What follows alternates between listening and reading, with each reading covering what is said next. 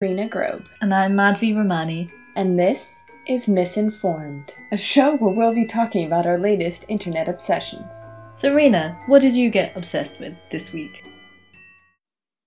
Hey folks, just a fair warning that we will be discussing George Floyd and related incidents in this podcast.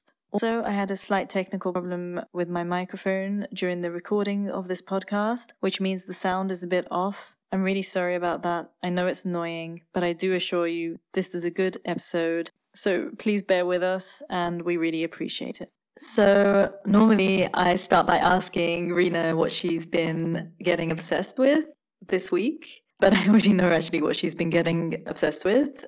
That's a quick behind the scenes kind of insight into how we run our podcast. Normally we text each other during the week a lot. I think we send about 100 messages each. So she's been getting obsessed with the police. But I wanted to start this podcast slightly differently because I had a really interesting conversation last night with a friend who has a colleague who is our age, so a young woman who lives in Berlin, and she maintains an opinion which I found quite shocking and disappointing and kind of angering. And she maintains that probably what happened to George Floyd was a mistake on the part of the police.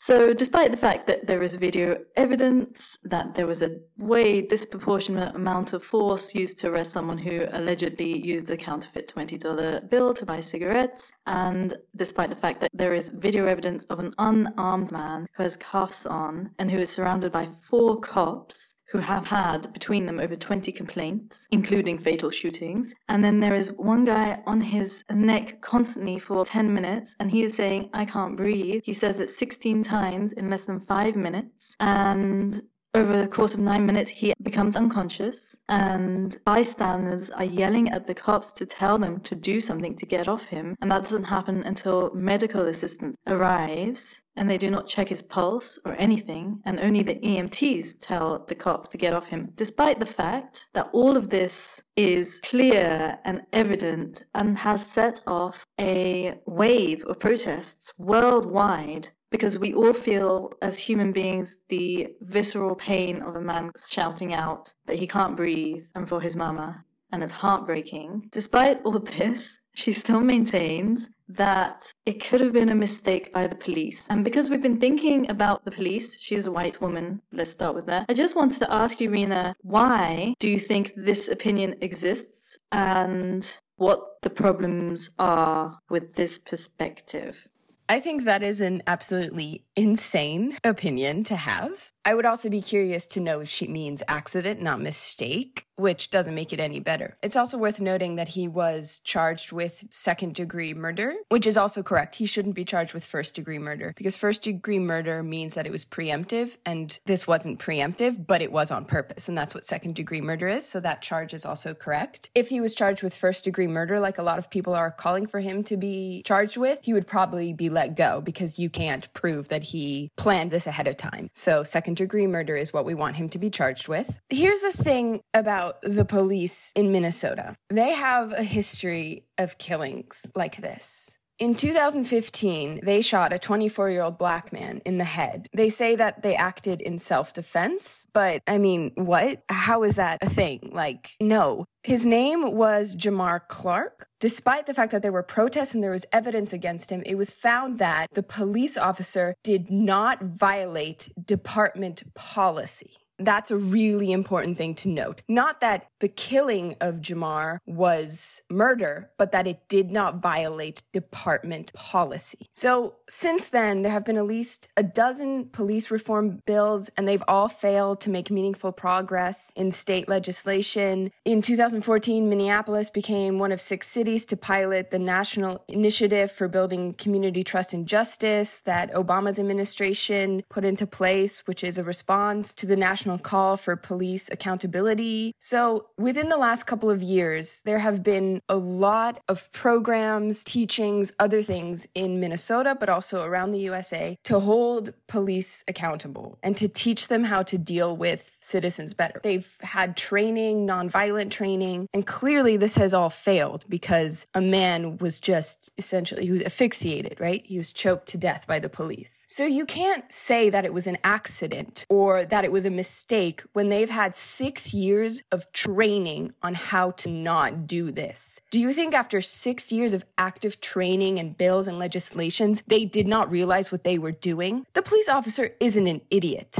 He knows how the human body functions. He completely realized that by blocking someone's windpipe for 9 minutes, you are going to kill them. Also, it's worth noting that this is not just a problem in Minnesota or in the US. A lot of people are saying, oh, this is a US problem, and yes, it's a really big problem in the US, but it happens everywhere in the world. There were just protests a few days ago in France over the death of Adama Traoré. I hope that's how you pronounce his name. He was a 24-year-old black man born in the suburbs of Paris, and he died after being arrested in 2016. And one of the 3 arresting officers told investigators that they had pinned Traoré down with their combined body weight, which is also a case of suffocation and I can't breathe. But since then, over 4 years, there have been 4 different medical reports into the cause of his death, and nobody was convicted, and the French police say, well, we don't have a problem with racism, and there were protests against this in France. In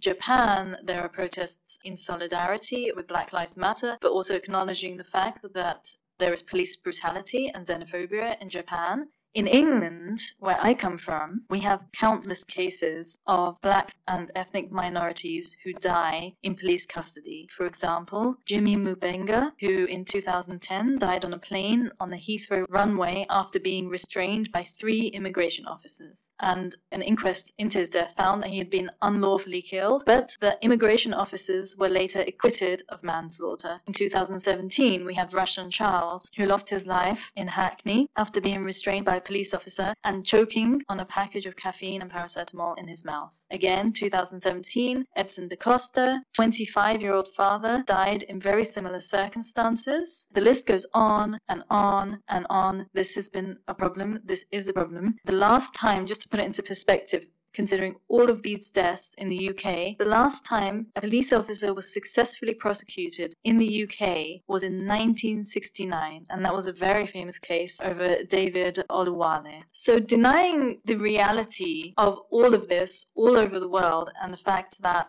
black and ethnic minorities are targeted and killed regularly by police officers who are above the law and effectively hardly ever brought to justice is just so disrespectful and is something that goes beyond facts. And I think if you are denying this, you really have to take a long, hard look at why it makes you uncomfortable to admit that white people are killing black people. In regards to France, my mom actually said something interesting because I was talking to her about all of this. And I guess worldwide now, right, the American police has sort of the reputation as being the most racist and the most brutal. And she told me that when she was younger, that was a reputation that the French police had. I was like, I wonder when that flip happened. It was probably due to the internet and social media, right? Because France is next to Germany, so the stream of news there was probably flowed a lot more than it did from America. So that's why that perception that the French police was more violent, because they were more likely to get that news than, the killing of an unarmed black man somewhere in Minnesota back in the 70s and 80s that potentially probably wouldn't even reach Europe because we didn't have the internet. And then I also wanted to point out that Germany is just as complicit in the killing of black men and men of color. There have been several cases where both men and women have died in police custody. I'm looking at a list here and I can see 8. And so, yes, I think that it's less than it is in the US and elsewhere, but I also think that in that case, you need to take into consideration the fact that Germany is a lot less diverse than the US. Thus, there's less people who are victims of this because there's not as many. And also, this is just the number of reported cases. I think that that's also always really important to note because there are so many cases that never reach the media, never are reported. So we know of 8 solid cases where people of color died in police custody in Germany. How many died of wounds or of injuries inflicted by the police that are not associated with them? Yeah, I mean, France is terrible even now. I was talking to a friend who is Swiss Algerian about the fact that we are doing this podcast today on the police. And she said that when she was 16 or 17, one of her brother's friends, who was also Arab, was arrested and incarcerated for no reason. And they kept him all night, pissed on him, insulted him, and beat him. And he never spoke a word about it because he knew nothing would happen. And she says, this was 20 years ago, and it breaks my heart to see that we are still standing at the same point. And now in France, significantly, like the reason George Floyd got so much attention was because bystanders were filming what was happening. So they made it public, it went to social media, it got a movement going behind it. So in France right now, they are passing a law that makes it illegal for members of the public to film police officers doing their job. That reminds me of that Will Smith quote where he said that racism isn't getting worse, it's just getting filmed. John Oliver on Last Week Tonight, I can't remember the figure exactly, but the use of body cams meant that the number of complaints against the police went down really significantly. Like, I don't know, like 80% or something. The figure was quite astounding. So it's really important that police get held accountable. And this is key. This is what's not happening right now. The police are above the law, which means that they can do whatever they like, include murder people. And as has been shown over and over and over again, they are doing this. And this is not just an American problem, because the structure that lies below the fact that they think that they have the right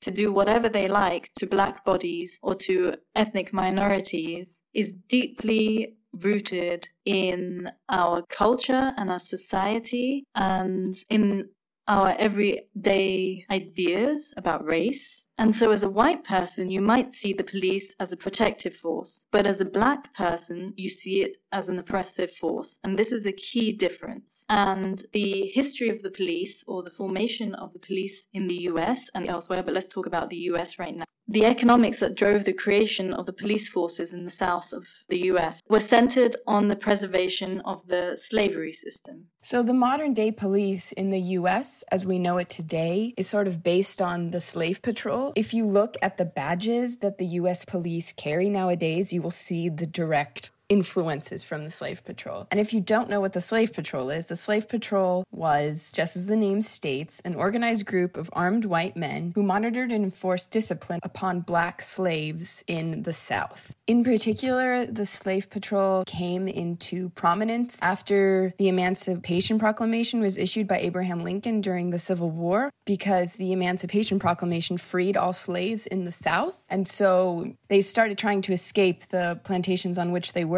to make it to the Union. And so between 1862 and 1863, the slave patrol evolved into a militia because more slaves were running away and trying to make it to the Union. So the history and the foundation upon which the modern day police is built is to control and kill black people. And that's fucked up. Yeah, the systematic oppression of African Americans in the eras of institutionalized slavery was replaced by the Jim Crow laws, which reestablished this racial hierarchy, basically a bunch of social control, segregation, which still established that black people were inferior and treated differently from white people. And then once the Jim Crow legal system was brought down in the 1960s with the civil rights movement, the war on drugs introduced another system of repression. So drugs is a really important way that black people are discriminated against, because for most crimes, there's a victim and then they go report it to the police. But when it comes to drugs, nobody really reports that because both the buyer and the seller are both doing something illegal. So the police have to go out,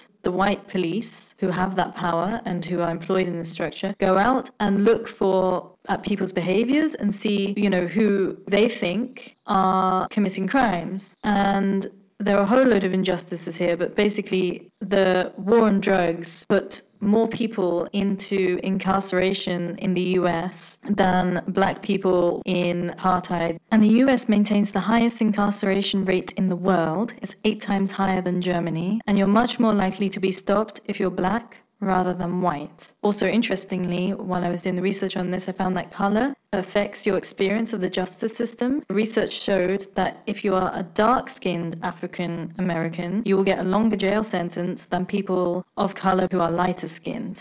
Astonishingly, the United States contains only 5% of the world's population, but it is home to 25% of its prison population. And this has to do with economics. So, America still has slavery. 100%. The prison system is a slavery system. To briefly explain it, I highly recommend you all go watch the movie The 13th on Netflix. It explains it, but I'll do a quick summary here. So, Congress passed the 13th Amendment on January 31st, 1865, and ratified it on December 6th, 1865. And the 13th Amendment is the amendment to the Constitution to abolish slavery in the USA. However, it states that involuntary servitude, except as a punishment for crime whereof the party shall have been duly convicted, shall exist within the U.S. And it is this part of the amendment that is incredibly important and relevant to the prison system today, because it means that you can be put into involuntary servitude as punishment for a crime.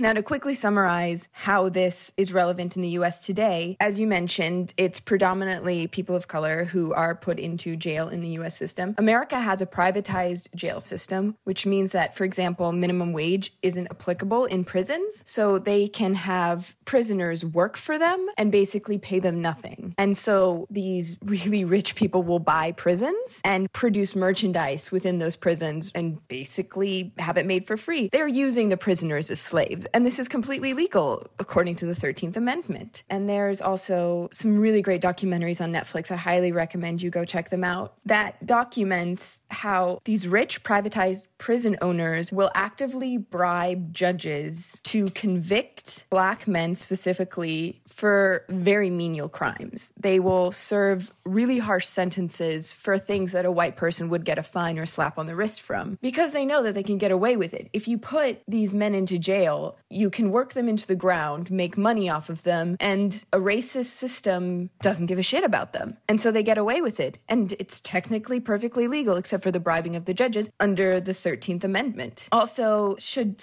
make a really brief note about CompStat, which is a system that is in place in New York City and elsewhere in the US. It is a system where cops have to ticket a certain amount of crimes per day. Now, this was put into place in the 70s and 80s because cops in New York City were simply not reacting to calls from people of color. So they would call to report a break-in or a rape, and it's not even that the cops wouldn't take it seriously or dismiss them. They would just flat out ignore it. So the system was put into place so that if you were patrolling in a predominantly Black neighborhood and you had to report 10 crimes per day, you would react to people's calls of distress. But what's happened now is obviously the crime rate in New York has gone down. The racial injustice is still in place, and the NYPD is still a terrible, terrible organization, but the amount of crime has gone down. So you still have police having to write 10 tickets per day, but not 10 obvious things are happening right in front of them, or they're not getting as many distress calls. So they start ticketing people for ridiculous and absolutely ridiculous things. Reply All does a really great episode about it. We'll link it in the show notes, in which they give the example of a young man waiting outside a deli before it opens, and a cop comes by and gives him a ticket for loitering, even though he's just waiting. And America had this system called 3 strikes and you're out. That means if you have 3 offenses, regardless of how serious they are, you are put into prison for life. And this is the tough on crime bill. And obviously, these tickets for loitering are predominantly given out to Black people, or not just loitering, but similar stupid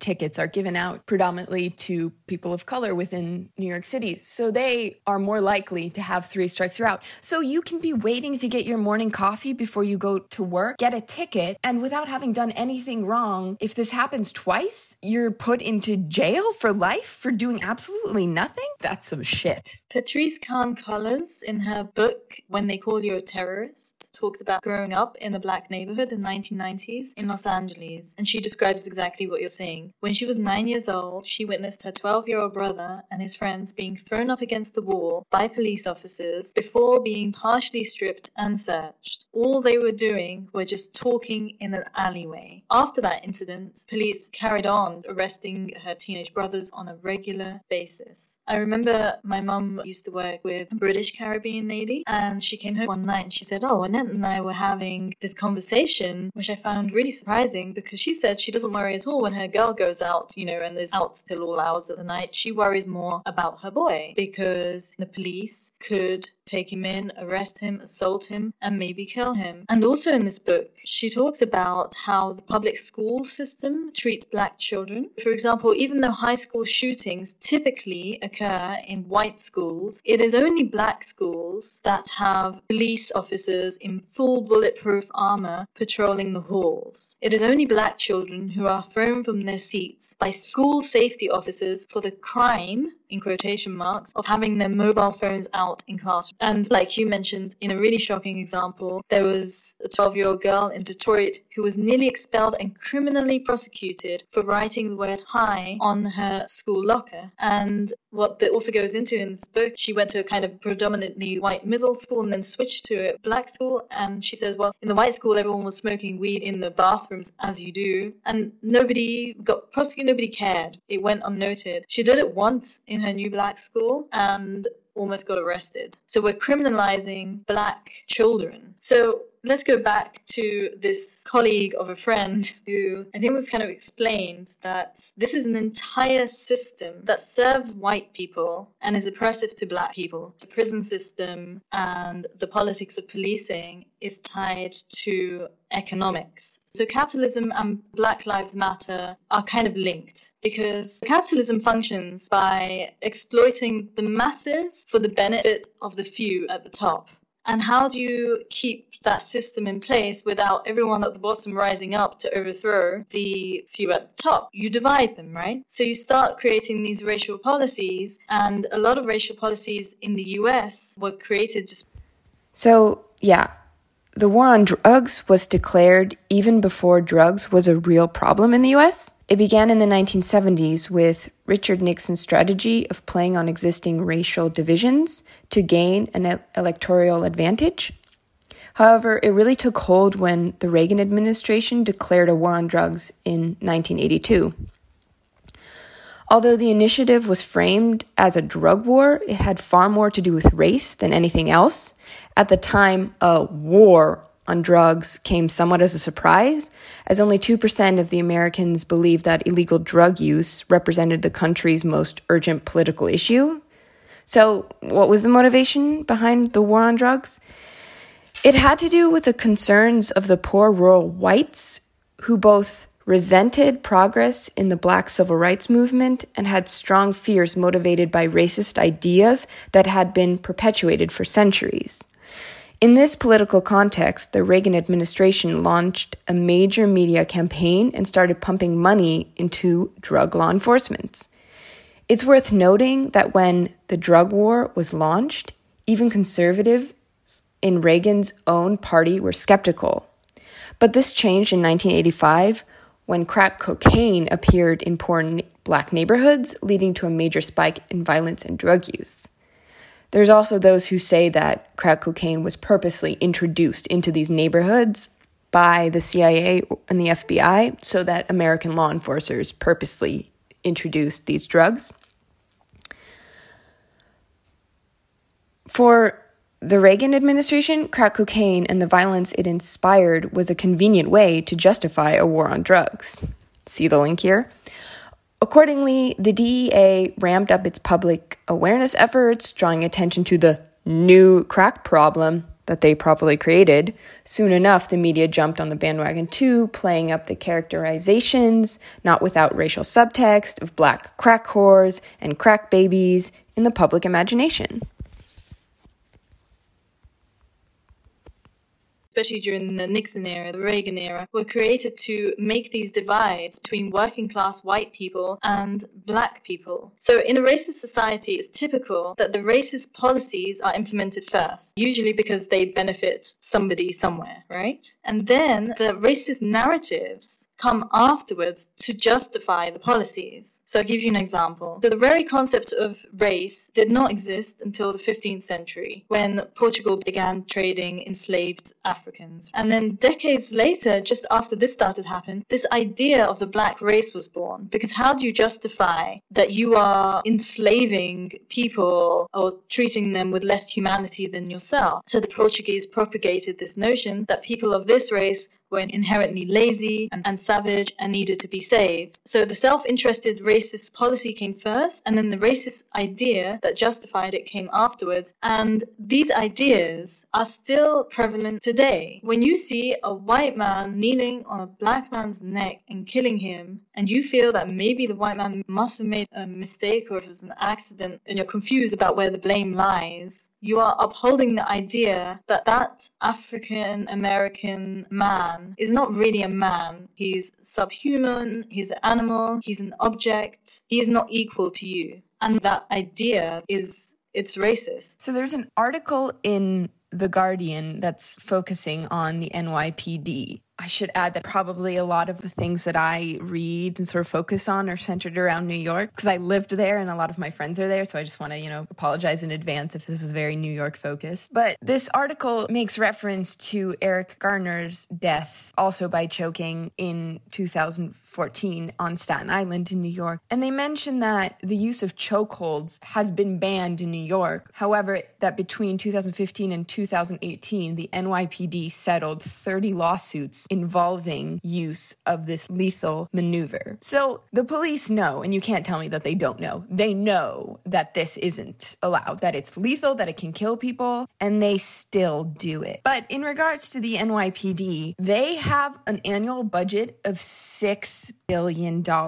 This is 4 times more than the budget for the Department of Health and for the Department of Homeless Services. This is 5 times more than New York allocates to housing and 6 times more than they allocate to youth and community development. That's crazy. What do the NYPD need $6 billion for? It's no wonder that they have such an inflated ego. They can buy ridiculous things. They can roll up looking like the military. There was a video posted 2 or 3 days ago of the police in Buffalo, New York, which is a small town in upstate New York, where on June 2nd, they were kneeling with protesters. And then on June 3rd, it showed the very same square where a day before they had been kneeling with of the police knocking over an elderly man. He's walking and you see him just fall like a cardboard box and blood starts pouring out the back of his head and they walk over him. They do not care. They keep going. In the background, you notice that about 10 seconds in, someone from the National Guard attends to him. That's because there's actually someone who holds the National Guard accountable. There is nobody who holds the police accountable. If the police can shoot an unarmed teenager in the head and internally it is found to not violate department policy, then what the fuck? The only course of action is to defund the police. Furthermore, I would actually advocate for banning the police or getting rid of the police altogether.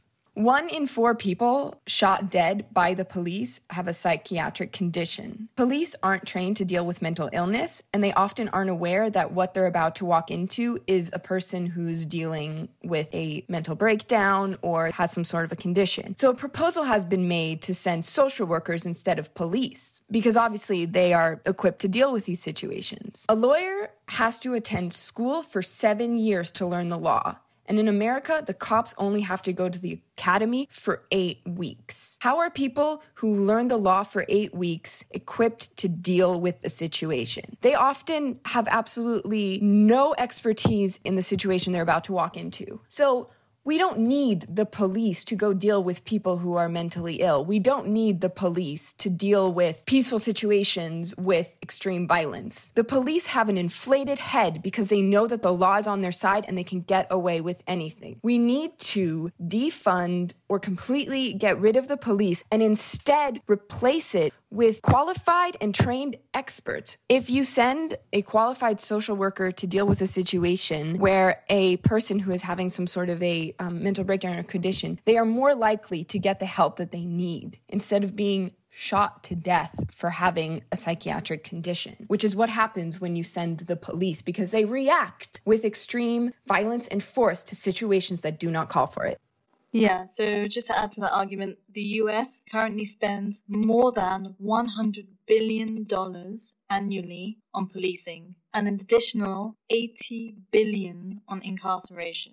And the argument to defund the police is basically the argument that that money should be going to building communities that the police forces were, as we've discussed, designed to oppress and destroy. To put it into perspective, it would cost about $20 billion to effectively eliminate homelessness in the United States. It would cost $34 billion to ensure free college for every American. And again, the Americans spent more than $100 billion on police. And as Ben O'Keefe has said on social media, the regulation and state-sponsored persecution of black and brown bodies by the police not only is meant to uphold white supremacy, but also continue to force black folks to serve as collateral for the white capitalist men that rule our society. Capitalism has a massive interest in keeping the police force going and alive. And I mean, not just white men who are making money off of the bodies of black people in prison, but also the media and Hollywood. And Hollywood is incredibly complicit in this. It's a very great article in the Washington Post called "Shut Down All Police Movies and TV Shows Now." The longest running TV show in America is the reality TV show Cops. Likewise, the longest running German TV show is Tatort, which means crime scene. There are over 300 police dramas that have aired on American network cable and syndicate television.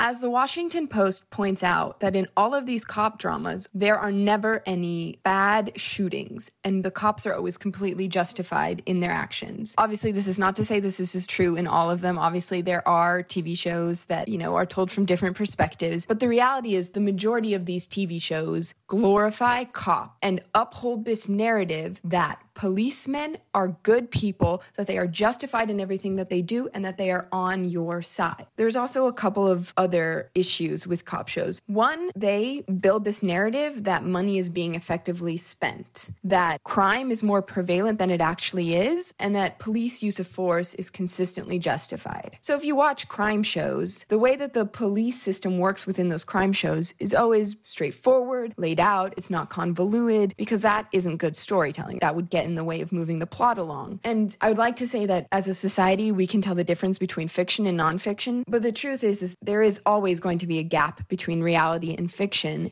and that by watching these shows, there's 300 cop shows that have aired on American television. TV has not been around long enough for that to be a small number. That's a ridiculous amount of TV shows only dealing with cops. And spinning this narrative of it all being positive, of them being good guys, of them being here to serve and to save. It's the same with all these superhero movies. All of these Marvel movies, first of all, they're incredibly fucked up because Iron Man, Batman, not only are you spinning this narrative that there's clearly good and there's clearly bad, but also the fact that rich billionaires are good people.